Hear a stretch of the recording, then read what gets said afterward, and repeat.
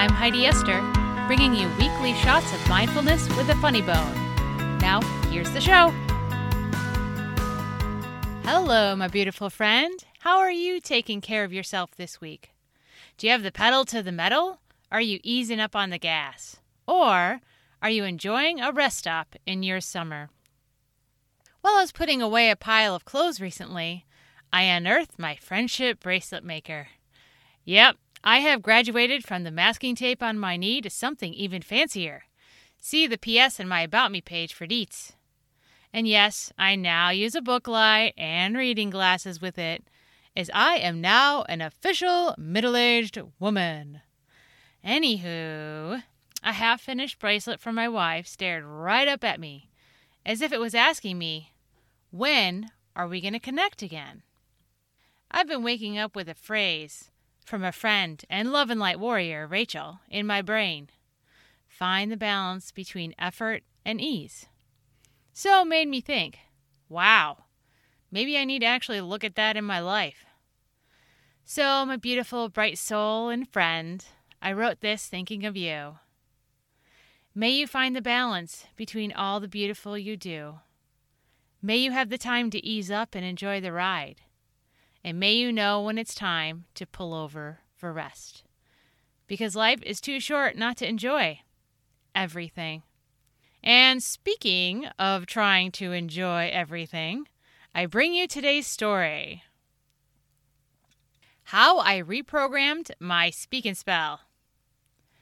My ears wake to a familiar seagull-like whine.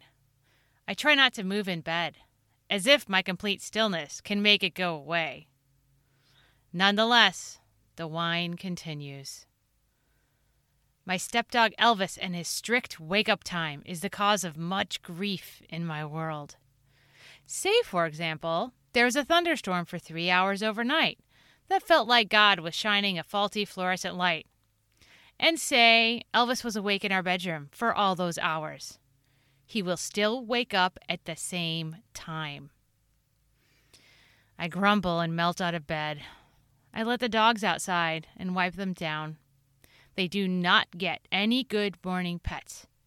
My sympathy for them has worn thin like 1,000 years of waves wearing a boulder into sand. A familiar, tired anger meets me. And familiar thoughts, too. What about putting the dogs in the garage at night? Why do we have 2 dogs anyway? Or we could ventilate our bedroom for dog breath and hang their crates up on the ceiling. That'll teach 'em. My eyes turn to slits, looking at them. This is my day off to gallivant around with my wife. Now they ruined it. I pull out some hot pads and heat my water for coffee.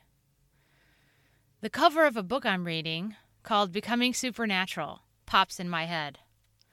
It's a book about meditation and neuroscience. My brain stews for a few minutes. What's the link between that and my dog dilemma? I strum my fingers on the counter. The answer hits me like a baseball bat. Duh! I know what's going on. Every time I'm angry at Elvis, I'm reliving a past anger loop. Then I'm stuck in resentful dog parent mode the rest of the day. It's like my anger is zapping away all my glorious potential. Kind of like a weeping angel, if you know about Doctor Who. And every time I'm angry, I don't give the dogs love and throw hot pads at them. I know, it's not polite. In the book, the author calls what I'm doing the familiar future. I think of my familiar future kind of like a speak and spell. Like I'm typing in the same word, hot pad, every time I have a familiar emotion to a past one, anger. I look down at my stack of hot pads and wonder, how can I change? How can I type in a new word? I don't want to throw these resentful frisbees at my dogs on my day off. I don't want to be angry today. I come up with a plan. I'm going to take the dogs for a walk. I get my coffee in a travel mug and place it in the car. I strap on my doggy fanny pack with treats. I carry Elvis to the car. Why do I carry Elvis to the car, you ask? Good question. Elvis will never walk without or away from his mom willingly. No amount of treats will lure him. I've tried.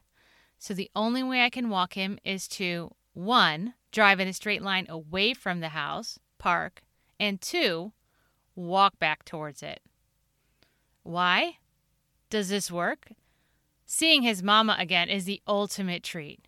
It's dangerous, though. If he gets turned around or confused in any way, he stops. It happened. And I'm left carrying a 17-pound dog. That's heavier than it seems. I drive Elvis and I 9 blocks away with 1 turn. Yes, I am living dangerously today. I get us and my mug of coffee out of the car, and Elvis pulls towards home. My lower back breathes a sigh of relief. In the middle of the first block, I try my new tactic. We stop. Usually, this is dangerous because he can lose direction. I throw Elvis 2 treats. Then I take a sip of coffee and a long smell of the sweet summer morning air. It's like I'm programming the words coffee and dog walk into my speak and spell. Go boy! All right, let's go! I encourage him. I take a couple steps forward. He starts walking. Thank God.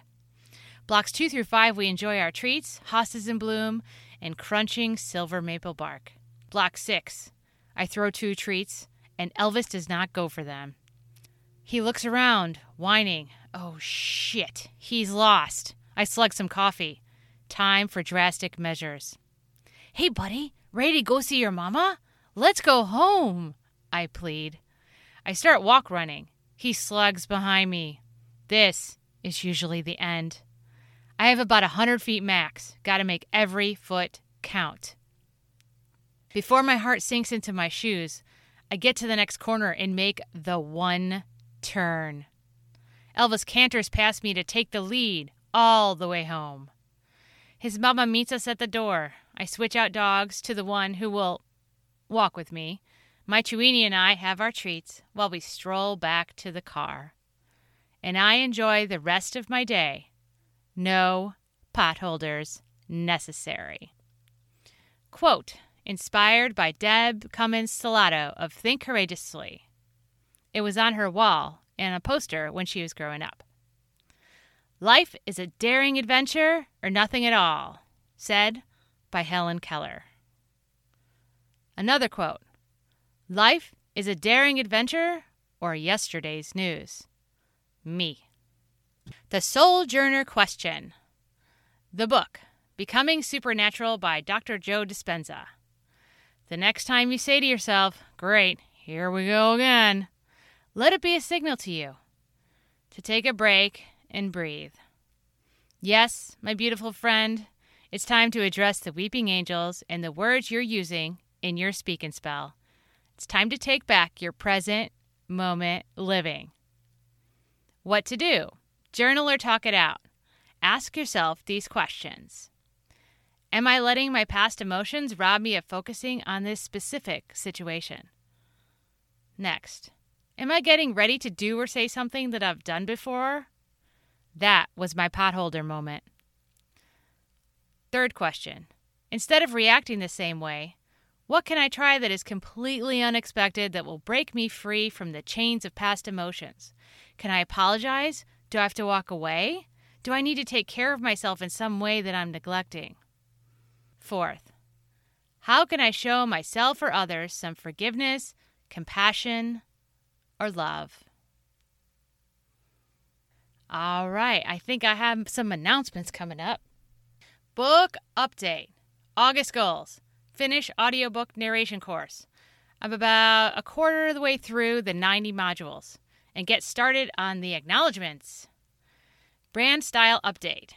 Yes, I'm in the process of doing a complete closet audit. If you want to see some colors that are my colors, I'm a spring, watch my Facebook Live from Wednesday, July 28th at facebook.com/Heidi Esther Author. I will be putting some more pics up this week, and then in a couple weeks, I think I'll be ready to actually go shopping and get some new threads. Random question for you. Do you know anyone who might know Abby Wambach? I know it's stretchy from a preface for my first book, but this girl's got dreams. And last, do you like my stories? If so, can you go to HeidiEsser.com and share one? Maybe on your Facebook page or just email some people? I truly, badly appreciate you. In love, light, and laughter, until next week.